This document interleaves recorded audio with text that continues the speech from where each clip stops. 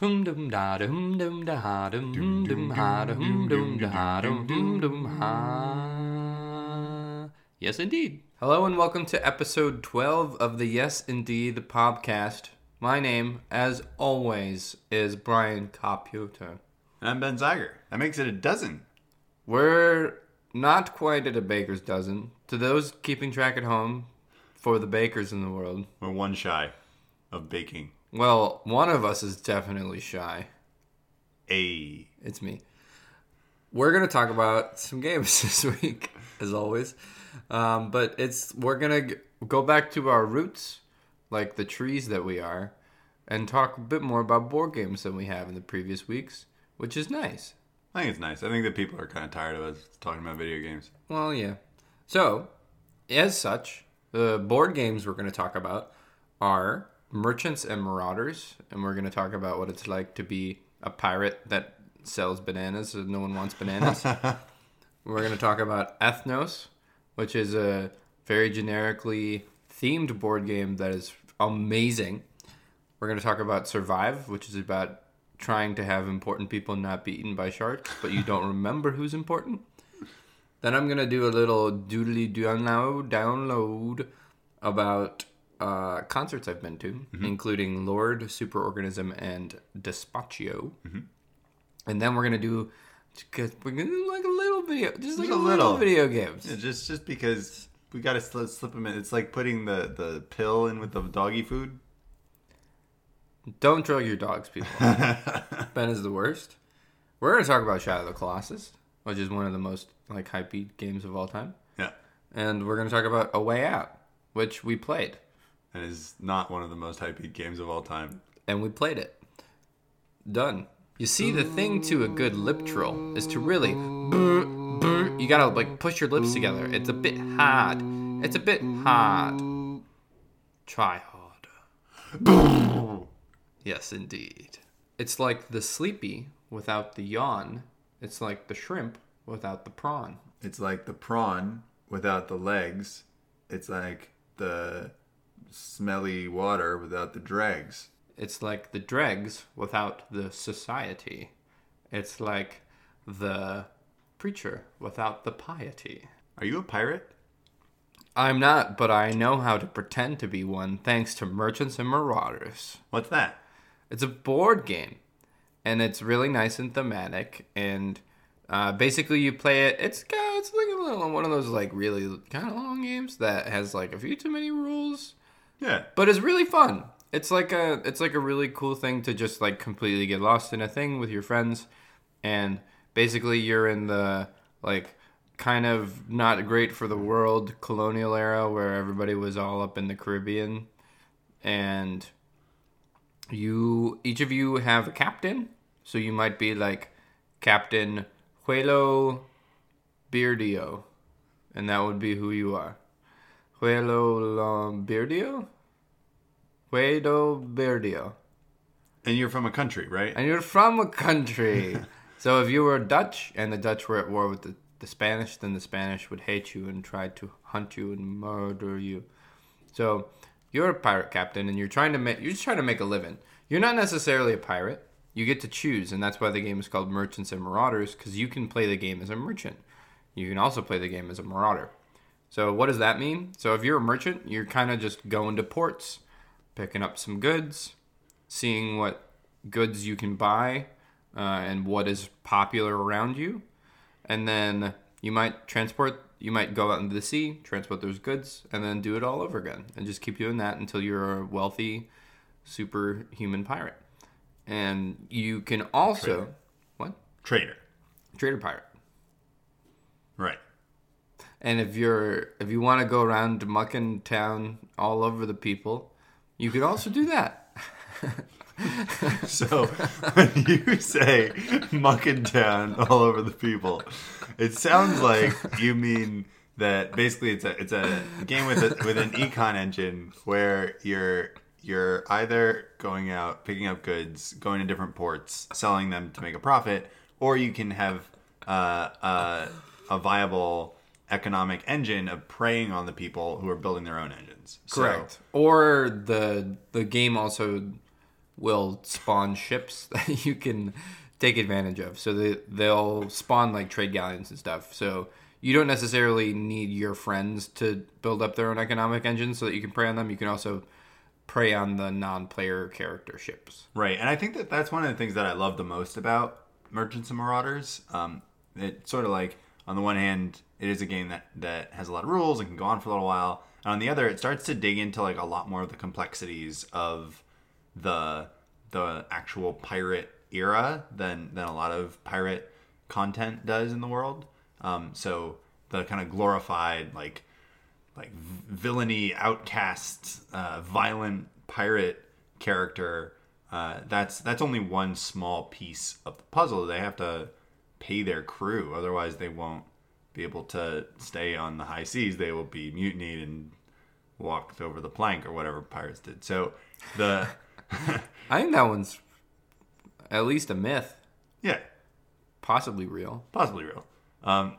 Anyway, so this is interesting because one of the details that I really love about this game is that the way that different countries are going to war with each other around the world affects the way that you are treated and that trade is treated normally. So if you're a Dutch person on the seas, whether you're a merchant or a marauder, and suddenly the Dutch are engaged in a war with the French, Or the Spanish. or whoever, everything shifts in terms of the board position, and you're like, come on, like, people in my home country, I'm just trying to sell goods here, and you keep starting wars. It makes my life really hard. And then you can see how people sort of like fall into being pirates in some ways just because of the situations there. Which is what happened to me in the bananas. So what happened to you with bananas? So pretty much the first turn of the game. So the game has a really cool mechanic where whenever you go shopping for goods, you pull a bunch from the deck. And if you buy one, it costs 3. And if you buy 2, they cost 2 each. And if you cost 3, they cost 1 each. So they're incentivizing you to get ones that are really similar. And typically you're going to try to pick one of those, go to the port where it's really in demand, and then you clean up. Because not only did you pay way less than you should have for those, but also they're in demand, so they're worth way more than they should be. Mm-hmm. So it's a huge delta of like economic efficiency. And so you're trying to do that, but again, it's like random luck. So if you do get 3 of the same in your offering, you're like, oh yeah, this is free money. This is so awesome. This is so easy. And I had that like first turn. I found 3 bananas. And I was like, oh yeah, I got 3 bananas. I'm gonna have a sweet economic engine that I'm gonna make my ship upgraded, and then nobody, even if they're a pirate, can try to attack it. Here's the problem. So I went about the plan. And then the GD Dutch were all like, hey, I hate you, Spain. And the only port that really wanted bananas was Spain. So I could go to any old port and sell my bananas for 3 each, and I'd make like a profit of 2 per banana. But if we weren't at war with Spain, then I would make a profit of 4 per and double my profits. Mm-hmm. And it's so hard to force yourself to do a suboptimal play. So instead, I pretty much just farted around the ocean. And then you got sunk by natives. Yeah, and then I got in last place. Imagine that. But it is really cool. It's like the theming comes in so strong because of what you're doing and what you can do. That's there's a genre of board games called Ameritrash, which yeah. But basically there were a bunch of games that they had like a lot of text or whatever, and there are a lot of like rules that don't necessarily need to be there just to add to the like theme accuracy. And there's a bit of that in this game, but ultimately I think once you get up and going, then this game actually ends up being pretty quick. And once you're playing it as a pretty quick game, it's a really nice game that's like very atmospheric. Like you put on some like sea music, you just like have everybody has their hot beverage of choice, and you just kind of like sit back and play Merchants Marauders, and then potentially get really angry at your friend if they sink your ship. But one of the really cool things about that is that a lot of you're competing in this game for glory. And even if your ship sinks, you'll still maintain the glory that you had for the most part, and you'll just start the game as a new captain. Mm-hmm. And new captains can have like a pirate sloop that if everybody else on the board is like fat and happy, then you with a pirate sloop, you can take out some of your friends who have these like Huge. big trade galleons. Yeah. So the game is really interestingly balanced like that. So even if you lose your captain and your ship and it feels like you've lost everything, you're super not out of the game. Well, and that creates kind of an interesting emergent narrative of, I was in a ship and I was attacked by this big ship, and my crew was killed, but I survived, and I found myself like a small crew of rogues to go and take them down, and this exciting moment comes out that has a cool story that isn't written by anybody except for the players as they play. And because the game has so much like variety in how you could play, it really does give the player a lot of leeway to play the game how they want to play it, or how they want to play it until like someone else makes it so that they can't do it that way, and then they just can adapt on the fly and not be penalized too much.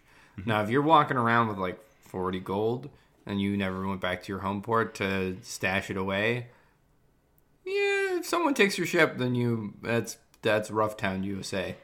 It's also your fault. It's also your fault. Pirates are greedy. Stash your gold. You gotta bury your treasure. You gotta bury your treasure. That's what I read on a map once. X. So that's Merchants Marauders. It's like a pretty nice game. If you have a few hours and you don't mind one person learning a ton of rules, it's a very nice time. You know what else is a nice time? Ethnos. Hey! It's a game in which you have a bunch of kind of bland fantasy races on a map, and it's really just about having each race have very different mechanics and how they interact with each other. So what does that look like? Well, before we do that, just to do a bit more of the like high level, if you've played this, you like this kind of nonsense. Mm-hmm. I think that at the core of this game is very similar to Ticket to Ride.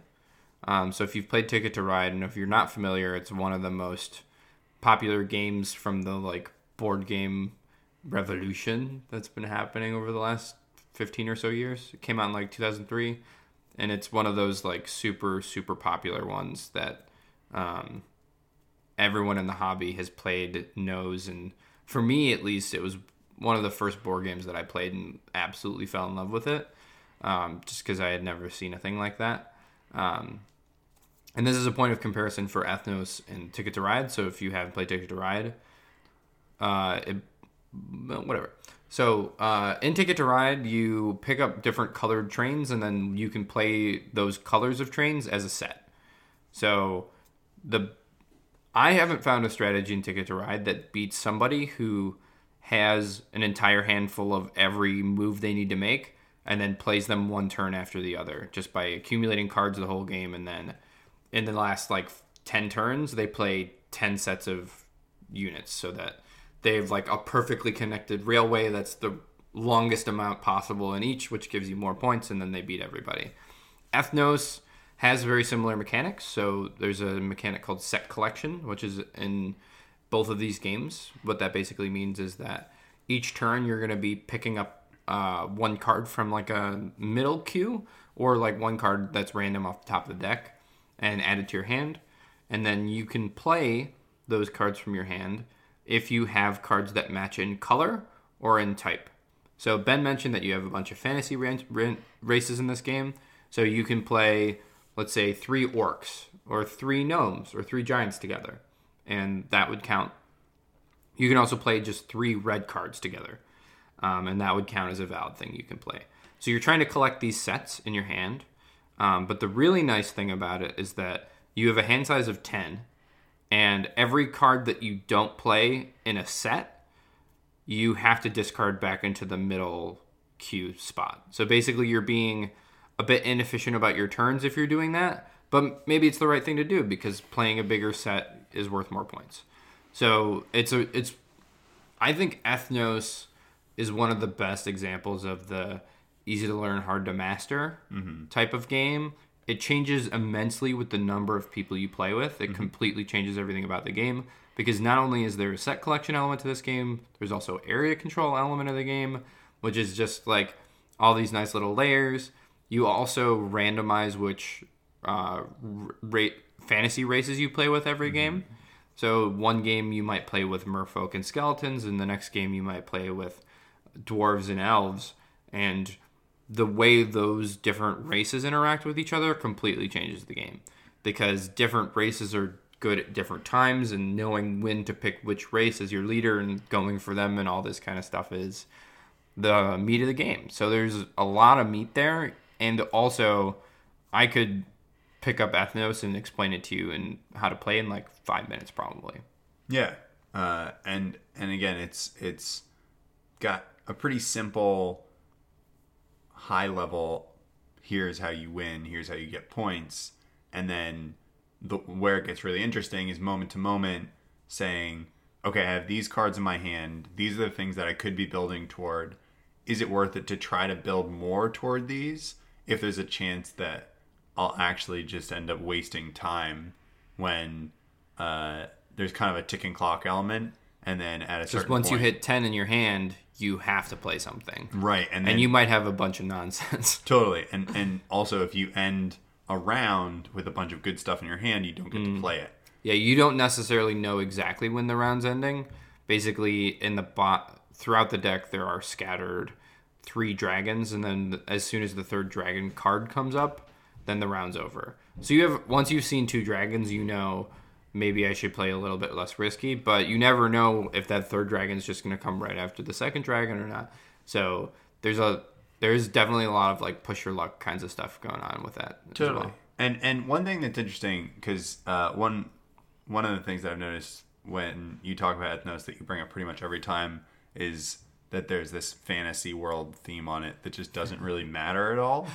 And I think that's interesting because the kind of idea of Ethnos at its core is probably more similar to something like poker or hearts, where you're just trying to find patterns and match them and use risk evaluation about what card could be coming up next, than it is Lord of the Rings, you know? And that's an interesting like little keyhole for me into the ways that a lot of people look at kind of board game or any kind of geeky culture, and they get hit with that initial wave of things, and that stigma can be very limiting in being able to open the door and explore it. And at the same time, when you have something that's totally bland like poker or hearts or whatever, folks are usually more willing to say, oh, that's a game that I would consider, you know? So it is interesting that there are games out there that absolutely do try to have the mechanics dig into, you know, what about the fantasy world is blah, blah, blah, whatever. But Ethnos is basically, again, just like a more nuanced, complex, interesting version of any card game that folks are already familiar with. It's definitely, if you want to get away with a small but really deep board game collection, Ethnos is an awesome game to have. I think Ethnos is probably in my top 5 of games I've played the most of all the games I have. Mm-hmm. And I got it pretty recently, but I brought it home to my brother and his wife, Larry Kelly. And when I brought it home, they were like, ooh, yeah, this is good. And then we literally played it like 15 times that weekend. Yeah. Because it's so good. It's so addictive because when you lose, you're like, I wonder which part of what I did didn't work. And then you kind of want to tweak things at the edges, but then you have different races, so the game is just slightly different than how you've played it before. So I think it's one of those games that's super replayable. And if you want to have like a discount, really nice board game collection, I think it's a super awesome one to have because you can really play it a lot. It's super simple. It's easy to get to the table because it's not very long either. It's like 45 minutes, and it's potentially shorter if people know what they're doing. And it plays to 6. So really, there's so many good things going for Ethnos that it's so versatile in the number of times and how you can play it that it's a really nice game to have for a board game collection, I think. You know what else is a good game to have for a board game collection? Survive. Escape from Atlantis. We're not going to do the same time thing ever again. I'm so sorry. It's fun.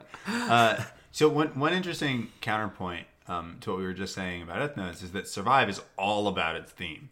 And it's all about, I'm going to take a story, in quotes, and then put it in mechanics. So what is the story of Survive? Before we do that, just like a little bit of history, because I'm a board game nerd. This game's pretty old. It's been around for, I think, 20 plus years. And when a game survives that long and keeps getting reprinted, then you know that there's something there. And there's definitely something here. Like it's not a particularly complex game, but it's super fun, super chaotic, and the story is super good. So what is that story? All right, well, you just judoed the story question back to me, so I'll run with it. So Survive is about you're on an island with a bunch of other people, and the island starts to sink into the sea because there's a volcano that's erupting. And not only is there a volcano that's erupting and that the island is sinking, which are pretty high stakes, intense elements, also there are lots of scary things in the water. So like sharks and sea monsters and whales. Whales will ruin your boats. So basically everyone has these little meeples, these little people figurines that they're trying to get to the shoreline away from the island. And there are boats that they jump in to try to get together and move quickly through the water. Also, as the island starts to sink, sometimes there might be swimmers that are trying to swim to shore. And in all of it, there are these bad things that are appearing and happening. So again, there are creatures like sharks who can eat swimmers, or whales who can sink boats and make people in boats into swimmers. And there are sea monsters that can destroy everything. And then there are whirlpools and all sorts of craziness that you're trying to get around in order to survive. But a bit more about how the game actually works is so that you're all on this central island that starts disappearing, as Ben said. There are different terrains on that island. So there are like mountains and forests and beach tiles. And obviously the beach tiles are the first ones to go away. So you might have people who start on the beach tile, but then they like run into the forest, and then if they're still around, maybe they run into the mountain then. So it's one of those games where it's like it's super cool and thematic. You're like, oh, I can't be on the beach is gonna go. I gotta get into the forest. Oh wow, I don't see any beaches left. I think the forest is gonna go next. I gotta get up to the mountain. So like it's a very cool, like you'll run inland, but then that just means that you have a harder chance of surviving because the more inland you go, the more out you have to go to get to the survival island, basically, where you're trying to move your meeples. And of course, all of that's fine and good. The funniest part of the game is that you might have like 7 or 8 meeples or something like that, and they have numbers on the bottom of them. And those numbers correspond to how many victory points they're worth at the end of the game. So it's a little like the idea that everybody's created equal. It's not really a present. There's like some people it's worth 1, some it's worth 6. Listen, we don't need that in board games. We don't need equality. No, whatever. So basically, when the first thing that happens in the game is that the island is blank, and each person takes a turn putting a meeple on the island, where they can look at the bottoms to know what the meeples are worth, and like try to plan it, because there are like set boats that start out on the island. So maybe you want to have your high value ones by the boats, but then maybe other people know that your high value one might be on the boat, so they'll try to sink that boat in particular. So like try to bluff it, doing that kind of fun mind game nonsense. So that's a layer going on. Then the best part of the game is that once the game starts, you can't look at the bottom of any of your meeples. So you have to try to remember where they are. But they're moving around constantly. So you're not just like, okay, this is my like southeast meeple, this is my northeast. They're like moving a lot. Well, and the other thing is that even more than just the fact they're moving, the entire game is about creating chaos. So the way that a turn in the game functions is you start by moving your own meeples, and then you get to sink a piece of terrain. So usually you're strategically doing that to hurt the other players, and then you get to roll a die to see which kind of sea creature you get to do something with. So if you roll a whale, then the whales can try to sink other people's boats. If you roll a shark, then the shark can try to eat a swimmer. Or if you roll a sea monster, then the sea monster can try to destroy everything. So so it leads to an environment of everything is going wrong all the time. And in that, on top of needing to think about tactically what's the best thing you could do on your turn, you also have to be remembering what this is my 6. Which value exactly. And then on top of remembering your own people's value, you're trying to figure out what everybody else's value is to figure out how best to hurt them. So if somebody is putting all 3 of their people in a boat and beelining it for the end, you're like, that boat's probably worth a lot of points if a sea monster just were to happen to get on it. But it might also be worth like no points, right, which is the beautiful thing. So the other really, really nice thing about this game is that you might have someone who's rescued like 4 people. You might have someone who's rescued 1 person, and the person who rescued 1 person actually has more points than the person who's rescued 4 people. Right. Because at the end of the game, you're like, oh yeah, I'm feeling real good. All right, let's flip them over. Oh, these are all 1s. The other person's like, I rescued my 6. And you're like, ah! So it's so good because it's, again, like everything about that scenario feels like it should be chaotic, and that's reinforced through the gameplay. Mm-hmm. So it is really like one of the most thematic games that I think we have, and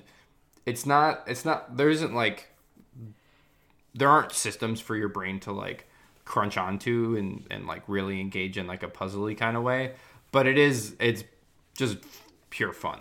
Yeah, it's simple, and it doesn't require a ton of mental effort to get through. The other thing is that I tend to be a little wary about games that are really competitive. Mm-hmm. That's an environment that I don't really like.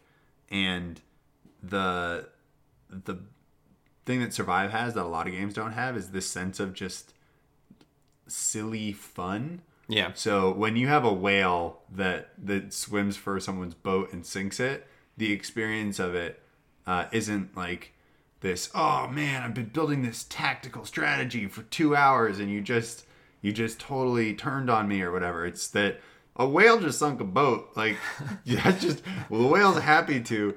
And the other thing with whales specifically is that whales don't hurt swimmers. They just sink boats. So then the swimmers are just hanging out with the whale in the water and everything's fine. And also, a lot of times when you're in that situation where the whale sinks your boat, it's because you probably put your boat in a situation where it could be sunk by the whale. Yeah.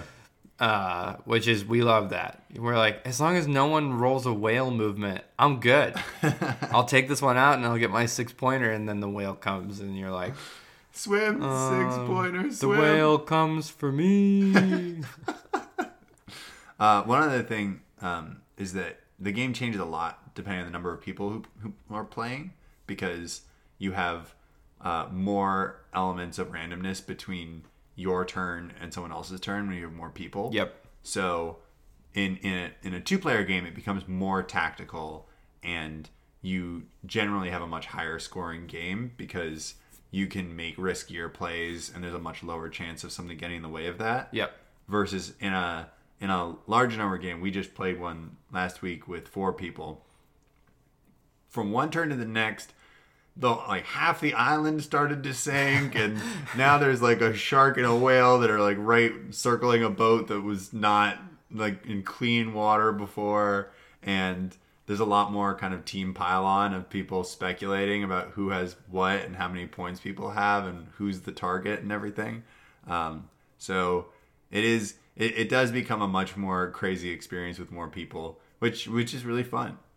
I would also say that of the games I have that I think would be really good to bring and play with my family in any capacity, like any age, any level of board gaming experience, I feel like Survive is one of those games that does the best at being playable with any sort. Because again, that's a theme that absolutely anybody can get behind, and also it's simple enough that a lot of folks, the reason they don't want to play board games is they don't want to get the big huge rules dump and then get overwhelmed, and there isn't that in Survive. No, totally. Eat the bamboo.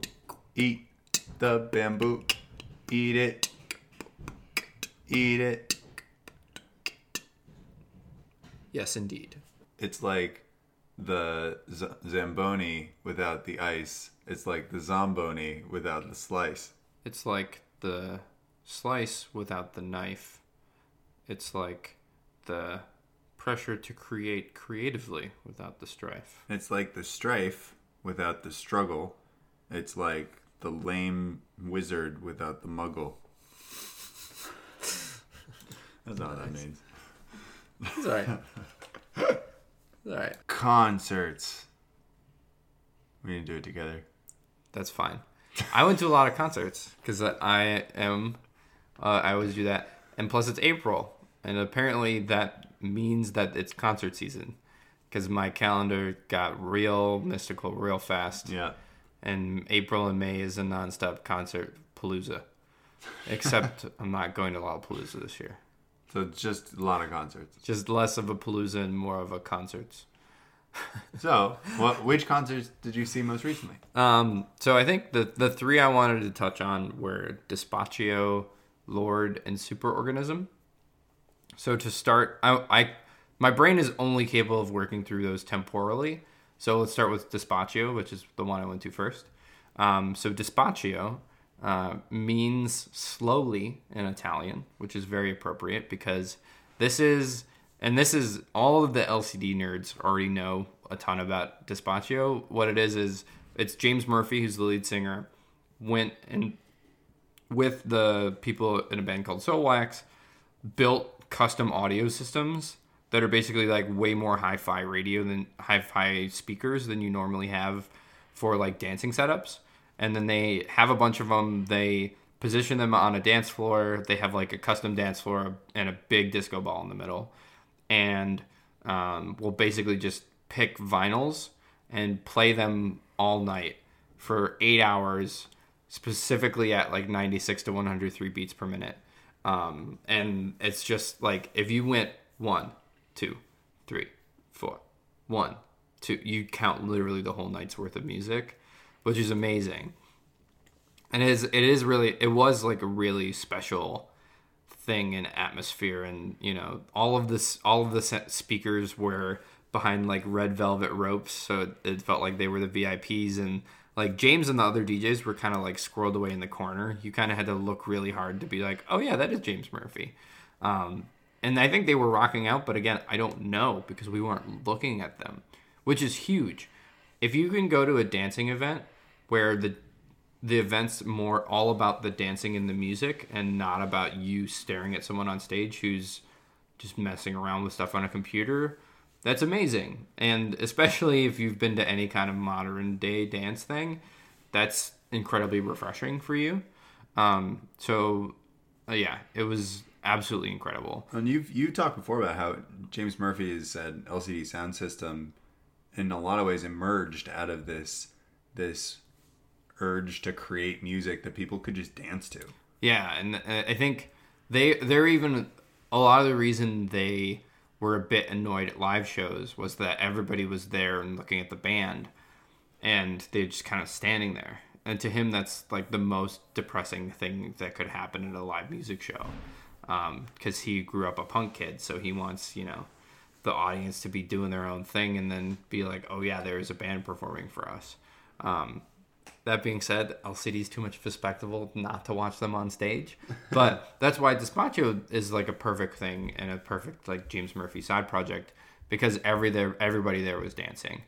People didn't really have their phones out. Maybe they did to Shazam a song, because they have like super intense, weird backfill vinyl nonsense of like songs that people haven't heard before, like ooh, I've never heard this cut of the safety dance before. Like and they literally did play the safety dance, which was awesome. And they played like Here Comes the Sun at like 3 a.m. and shined a big yellow light on the disco ball, and it was so perfect. And it's so special to hear. First of all, the mix was so perfect. Like, it wasn't trying to like overwhelm you with bass. It was just trying to sound really good. So I think our buddy Q described it right, because they went with me, and they mentioned that it was nothing but body. You could really feel all of the music like in your chest right there, which was so amazing. Just to hear it, whether you were like directly in front of a speaker or in the middle of the dance floor, you always heard this really clean and crisp sound where you're like, I can't imagine this song sounding better than right now.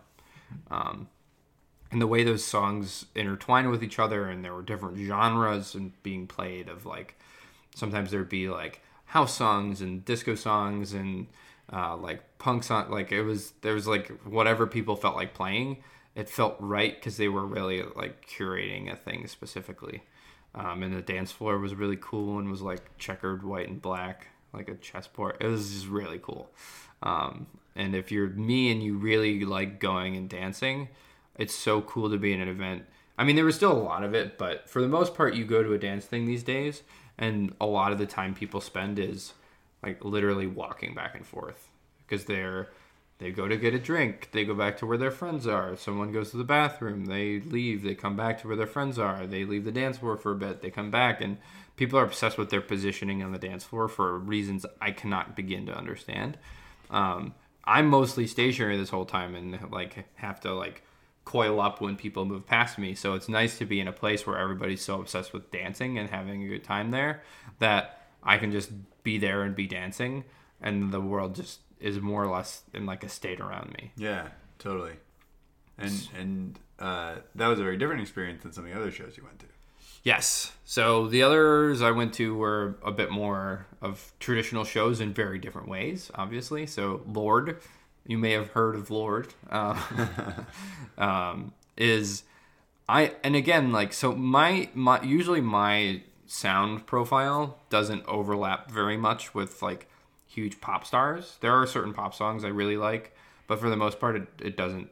There isn't like a huge overlap. But Lorde's this special, weird example where she's always kind of sounded a bit like the indie scene, which is why I think a lot of folks in my umbrella and circle and stuff were drawn to her in the first place with, you know, Royals and like Tennis Club and like her first record.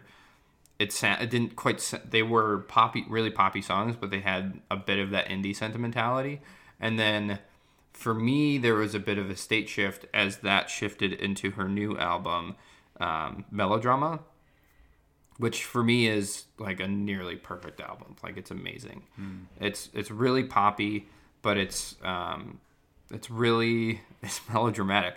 It's like a very specific moment in Ella's life, Lorde, in Ella's life, where she was just going through some stuff, and a lot of the songs are like angry or sad or, you know, about finding the strength to move on, and like that early adulthood period where it feels like everything is super significant, and you need to like figure out how to live with that, basically.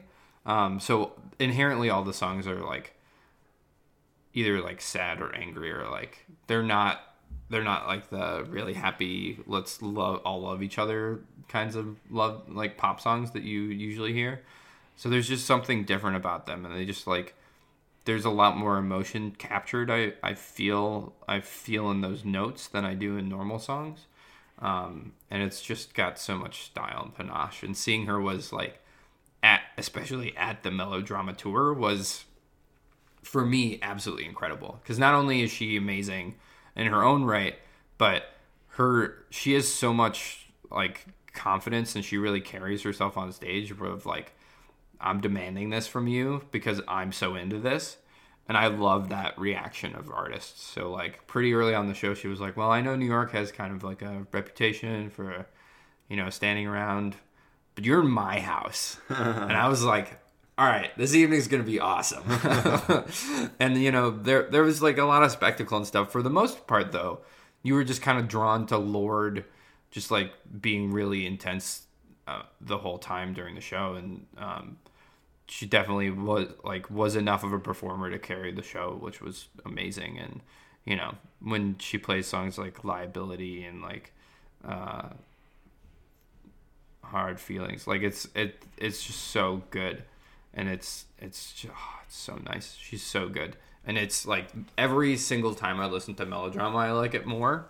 And one of the best things about live music is when you're still in the kind of formation parts of figuring out how songs are going to be identified in your head, having live moments impact that is a really special and powerful thing. Because now when I go and listen to Writer in the Dark, I'm going to think about Lorde performing it in front of like basically sold out 20,000 person arena and having like all of the confidence to just like be super like, oh yeah, about a song that's refrain is like, you're gonna rue the day you kissed a rider in the dark, and you're like, Lorde, oh, it's really something. And I think definitely as we go back and look at like pop stars of the 21st century, Lorde's gonna have like a little special nook carved out for her because she's something special.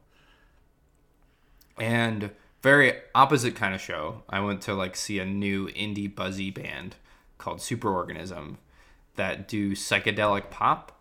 And this kind of goes along with my theory I had a couple of years ago when Sylvan Esso's album came out, and I was like, okay, all of the super insanely interesting stuff is happening with genres being blasted together now. Because yeah, new genres will like emerge eventually throughout whatever musical nonsense, but there are also a lot of these people who like different types of music, and they have all of it at their fingertips now. So they're going to make music that sounds like completely different worlds of music that haven't hung out together before. And then you get this really cool innovation. And Sylvan Esso's like that because you have like a classically trained folk singer plus like a beats EDM producer guy. And when they make music, it doesn't sound like anything that's come before. That makes sense. So Superorganism are kind of doing that with like psychedelic music, which I normally don't like because it's very relaxed. It's not driving very much because it's about like closing your eyes and going whoa, kind of. But when those songs are pop songs, there's a structure and a force and a driving to it that lets you relish in the like. It's a bit Neon Indian, but it just sounds very different and it's a lot more energetic. You just get like way more into these songs because they have these like weird sounds, like wow, wow, wow, wow, wow, kind of stuff that you wouldn't hear in non-psychedelic songs, but are really interesting to hear in pop songs. So I went and saw them, and it was like a sold out like hypey Music Hall Williamsburg show, and they were just so much fun. They were very clearly super excited to be there. The lead singer's deal is that she's like kind of nonchalant about stuff. Like they have a song called Nobody Cares, and that's like what the vibe they almost have. But in between songs, she was like, okay, this is really cool. This is so cool. Like, thank you all so much for being here. This is so cool. And that was really nice. And they have, they have like screens kind of randomly displayed on their stage and had like pretty insane graphics and psychedelic stuff going on. And they had 3 people who were like backup singers who were very up and were dancing the whole time and were carrying the show almost because they were so much fun to look at and like partake in their energy, especially since the lead singer's vibe was like nobody cares. So that was really cool. And yeah, I think I was talking to my coworker at ASCAP who had also been at the show, Michael, and he said, I haven't been to a show where I don't have any emotional connection before and really enjoyed myself. And that's kind of the vibe I got there because it was just like my ears aren't used to hearing this sound and it's really nice. And I like that I'm hearing this. So yeah, concerts are good. Do them. Bia! Bill. Bia! Bia! I'm Horse. Bill. Bia! Bia! Bia! I'm Horse Howard Dean. Bia! Yes, indeed. It's like the kids without the pissing in the pool. It's like the Ben without the sleeping drool. It's like the drool without the pillow. It's like the weeping without the willow. It's like the willow without the growing. It's like the lawn without the mowing. Metallica. Speaking of concerts, The only possible segue we could have between concerts and video games. Shadow of the Colossus. Wow. We didn't even plan that oh one. man. Yikes. So Shadow of the Colossus is a game that Please came out thank you. a long time ago. It's PS2 A long era time ago in like video game terms. world. Well, I mean, that's the thing though, is that video games are so young that even when you have a game that is really radical and revolutionary, that can be outdone or like thought about in new ways over the course of just a couple of years because people are still experimenting in such a huge way. It's true. So Shadow of the Colossus did come out a while ago in video game history terms, not like ye olde text-based green flickery screen days, but the days of kind of like mainstream console games. You know, like I remember being in elementary school and like the kind of like cool kids being like, "Oh man, I just got this new game for my PS2," like, and that's what Shadow of the Colossus is.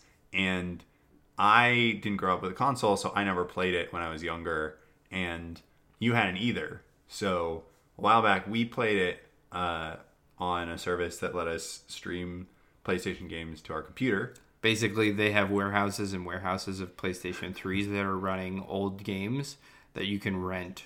And then stream. That particular PS3 unit out of Warehouse B or whatever. Right.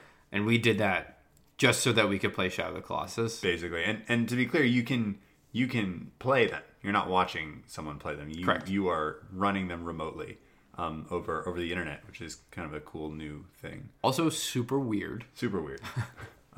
So they just released like an updated, remastered, basically like super high definition, pretty version of this old game. And the original version's definitely pretty. Yeah. But the remaster, and I think the reason that's been reviewed so well is that it really highlights the beauty of the original game and only enhances stuff in a way that plays to the game's original strengths. Like, it doesn't try to add things that weren't a part of the game, but like you're walking through the field and that maybe there's like very subtle butterflies now. Right. And, like, that's what the remaster added. Totally.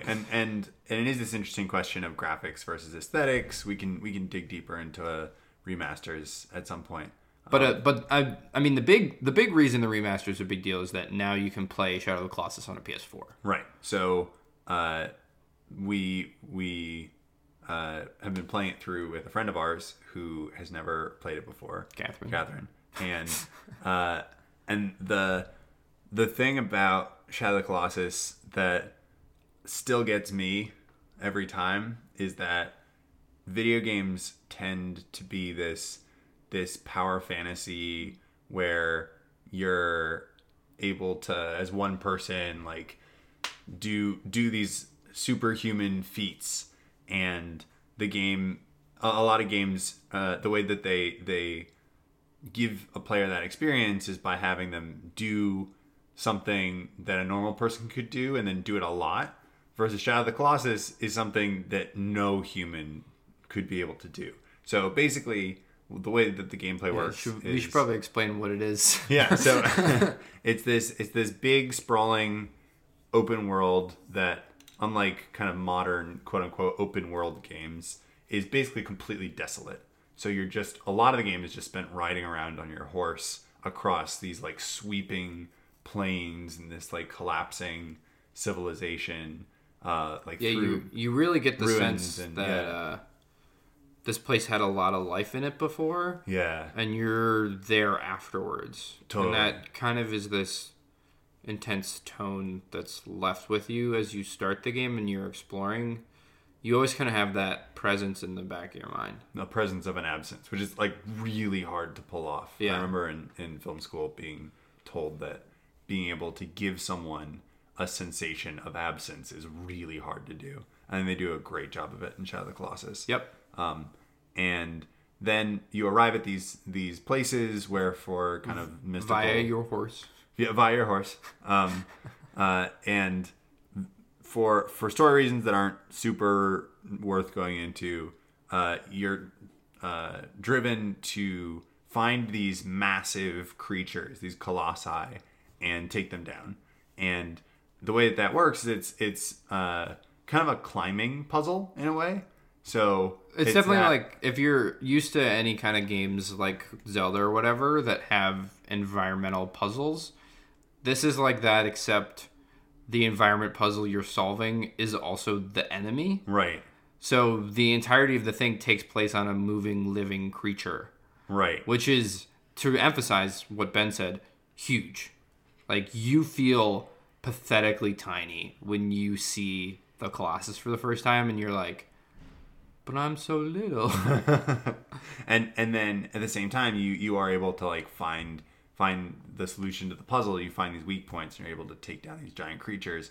And then again, also, unlike Zelda, where the environment is the puzzle, as you said, in Shadow of the Colossi is the puzzle, and that also means that they have a mind. They can think and act. So they react to when you're like on their back. They try to wiggle you off. They're like, oh, what's this mosquito doing on my back? This is annoying. Like, we've all been there. So, and then additionally, there's like certain ways to trick their minds. So if you hide in a place, they'll like look for you there, and then you like one of the ones that we just did this past week was this big one who, when you hide in this little alcove, it leans in to look at what you're doing. Where is it? And it has this big dangly beard, and you can like leap out from the alcove and grab onto its beard, and then it like lifts its body back up, and you are like scaling the beard as it's like shaking its head around, trying to fling you off. And the game is all based around stamina, and unlike the way that a lot of modern games use stamina, this is so much based in kind of like moment to moment physical strength. So there's a lot of moments where you're trying to get to a place on the body of this Colossus where you can just stand for a second as it's walking around or flying around or swimming around or whatever, and just like catch your breath for a second before it starts to shake its head, which if they're like flinging their head up and down, it looks you have like to hold on. You have to hold on, or you get flung off, and usually you get hurt pretty bad. So that's what we mean when we say Metallica, is because when they're shaking, like shimmying their shoulders or whipping their head back and forth, it does look like they're rocking out, even though they're just trying to stop you from stabbing them in the head so many times. Yeah, and we could go on about Shadow of the Colossus more, and we're currently partially through it in our replay with Catherine, so I think we'll probably talk about it in future weeks a bit more and kind of give you a bit more closure on what's going on and stuff without doing spoilers. Yeah, the one teaser that I'll throw in is that it does a great job of introducing this weird dissonant sadness to everything. Definitely. So unlike a lot of games where it's just like, oh man, I killed stuff, I feel awesome. There's a lot of like questions all throughout the game of like, why does this character want to do this thing, and are they acting morally? Like when you see a colossi kind of like slowly collapse to the ground, it's this like sad sense of you destroying history. Because you're already in a world with absence, and you're making it more empty. And not only are you making it more empty, you're taking these big, majestic, beautiful things that are like a million times your size, and you're stopping them from existing forever. Yeah. So that's rough. To be continued. You know what's not to be continued? A Way Out. That game's over. So it's this game called A Way Out that we've been looking forward to for a long time, and we finally had a chance to play it because it got released. To be clear, we were super hyped on it. Yeah. Because of its premise. So first, most important thing to know about it is it's written by Joseph something, and he wrote Brothers: A Tale of Two Sons, which is a game that is super awesome and has really interesting mechanics and has a really good story. It's really nice. Well, so also to give things more context, he used to be a filmmaker. So I didn't know that. Yeah, he was a big, I think, Israeli filmmaker or something. for a while, and it's really clear from his work that he isn't leaving that behind in any way. You know, like he still thinks about things in terms of their story, not in terms of their mechanics as much. And he said on multiple occasions how much he believes in games now way more than he believes in film, and how he like thinks film had a place and like has advantages, and the opportunities with games are just so much greater. And he's an interesting case study because his work, both brothers and this, are clearly with a person who's trying stuff out, you know, who's taking games as they've always been, and rather than just like finding a way to basically replicate what's been done before and then make a little tweak to like tune the back end to make it more fun or exciting, he's basically coming at it from a totally different angle and trying some weird stuff. So for example, in Brothers, the control scheme was one half of the controller controlled one brother and the other controlled the other. So you usually play it through as a single player experience where you're solving puzzles between two characters using one set of controls, which is a weird thing to do with your brain. And when we played it through, we each shared one half of the controller and each basically played as one of the brothers, which is a totally valid way to play through it. And with A Way Out, just in case you're listening and you're like, Ben and Brian, they cheated. No, it's valid, everybody. I think it's valid. So A Way Out is, we kind of like came at it thinking, and in some ways, many ways, the developers also came at it thinking, what if we went even farther with that? You know, what if we actually made it so that it was two characters controlled by two people, and how could we play with the story using that method? And it's exclusively 2-player. Right. So yeah, which is why we were hyped. It was a story-based, exclusively 2-player game. We were like, we're 2 people and we love story.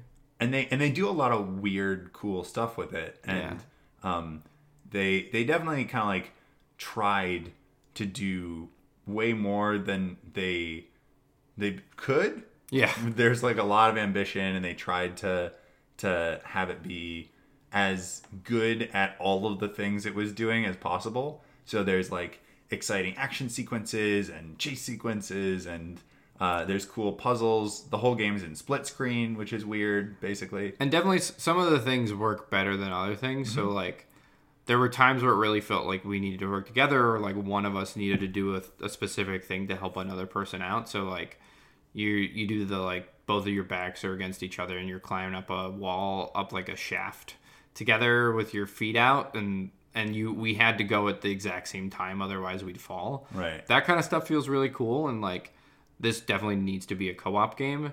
And then there were like some of the really cool action sequences, like there was a particular scene where you're like running away in the hospital, and it like the camera keeps cutting back between Ben's character trying to escape and my character trying to escape, and it's so stylish. Mm-hmm. And it's so cool, and it wouldn't work if it was just one person running away and like all of the stuff was happening to them, it would be fine. But because it was going between our 2 characters, there was just something about it where it was way cooler than anything like that I've seen before. Right. And the other thing that, again, was one of the reasons that we were really excited about it is that the characters are a huge part of the experience of the game. So rather than a lot of co-op games where it's just like, here's another copy of basically the same kind of person, you both can work together to push a button and solve a puzzle.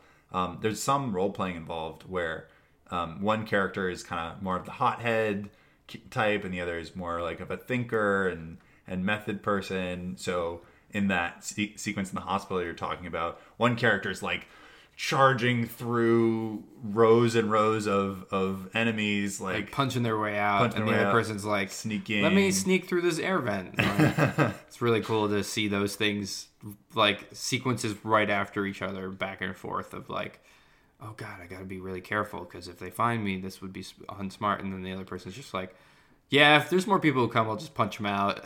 And then sometimes those two interact with each other in different ways. So you'll be sneaking through a vent, and right below you, the other character will be like knocking somebody around with a lamp or something. Yeah. And then building on that, there are all these sequences, like a surprisingly large number, again for kind of a small game, where you can choose which character's way you want to go about solving a problem. So they kind of like have this moment where they look at each other, and then both of the players have to agree on, like, each character Like, will have kinda, to agree. Yeah. Like, you can't choose different ones. Right. The one character will kind of like be like, I think we should, like sneak in and distract them, and we'll like steal the thing that we're going after. And the other's like cocks the gun and says, we could just walk in. Yeah. And then the two players have to agree on which character's way you want to go about doing things. And I'm sure if you were playing the game as like two people who were like strictly role playing their characters and like really trying to advocate for their thing, those would be like really tense moments. But for us, we just liked them a lot because they were moments where we're like, all right, which one's funnier? Which one we're doing that one. So yeah. Again, without going too deep into it, there's definitely a lot of experimentation that goes down, and some of those experiments work well, some of those experiments don't work well, and some of them, you could tell they were trying to, like, this is a co-op experience, and we wanted to like, we need them to like be in two different screens and do action-y stuff, and it felt kind of forced. Like, it didn't necessarily need to be that. So I think the game really flourished when it was like, you need what I'm doing right now to happen right now, where it was like you really rely on each other in games like Overcooked or like other really good co-op games. If someone isn't pulling their weight, then everybody fails. Right. That this game was lacking some of that, but when it was working really well, then those moments were really strong. Also, there's a bad ending. I can't say more, but Ben thinks the ending's interesting, and I hated it. Yeah. So that's a thing. That's it. That's the episode 13 of the Yes Indeed. Nope. 12. We're not at the bakers yet. Oh, the bakers. We'll get to the bakers next time. I just wanted the bakers, Ben. No baker for you. No, bye.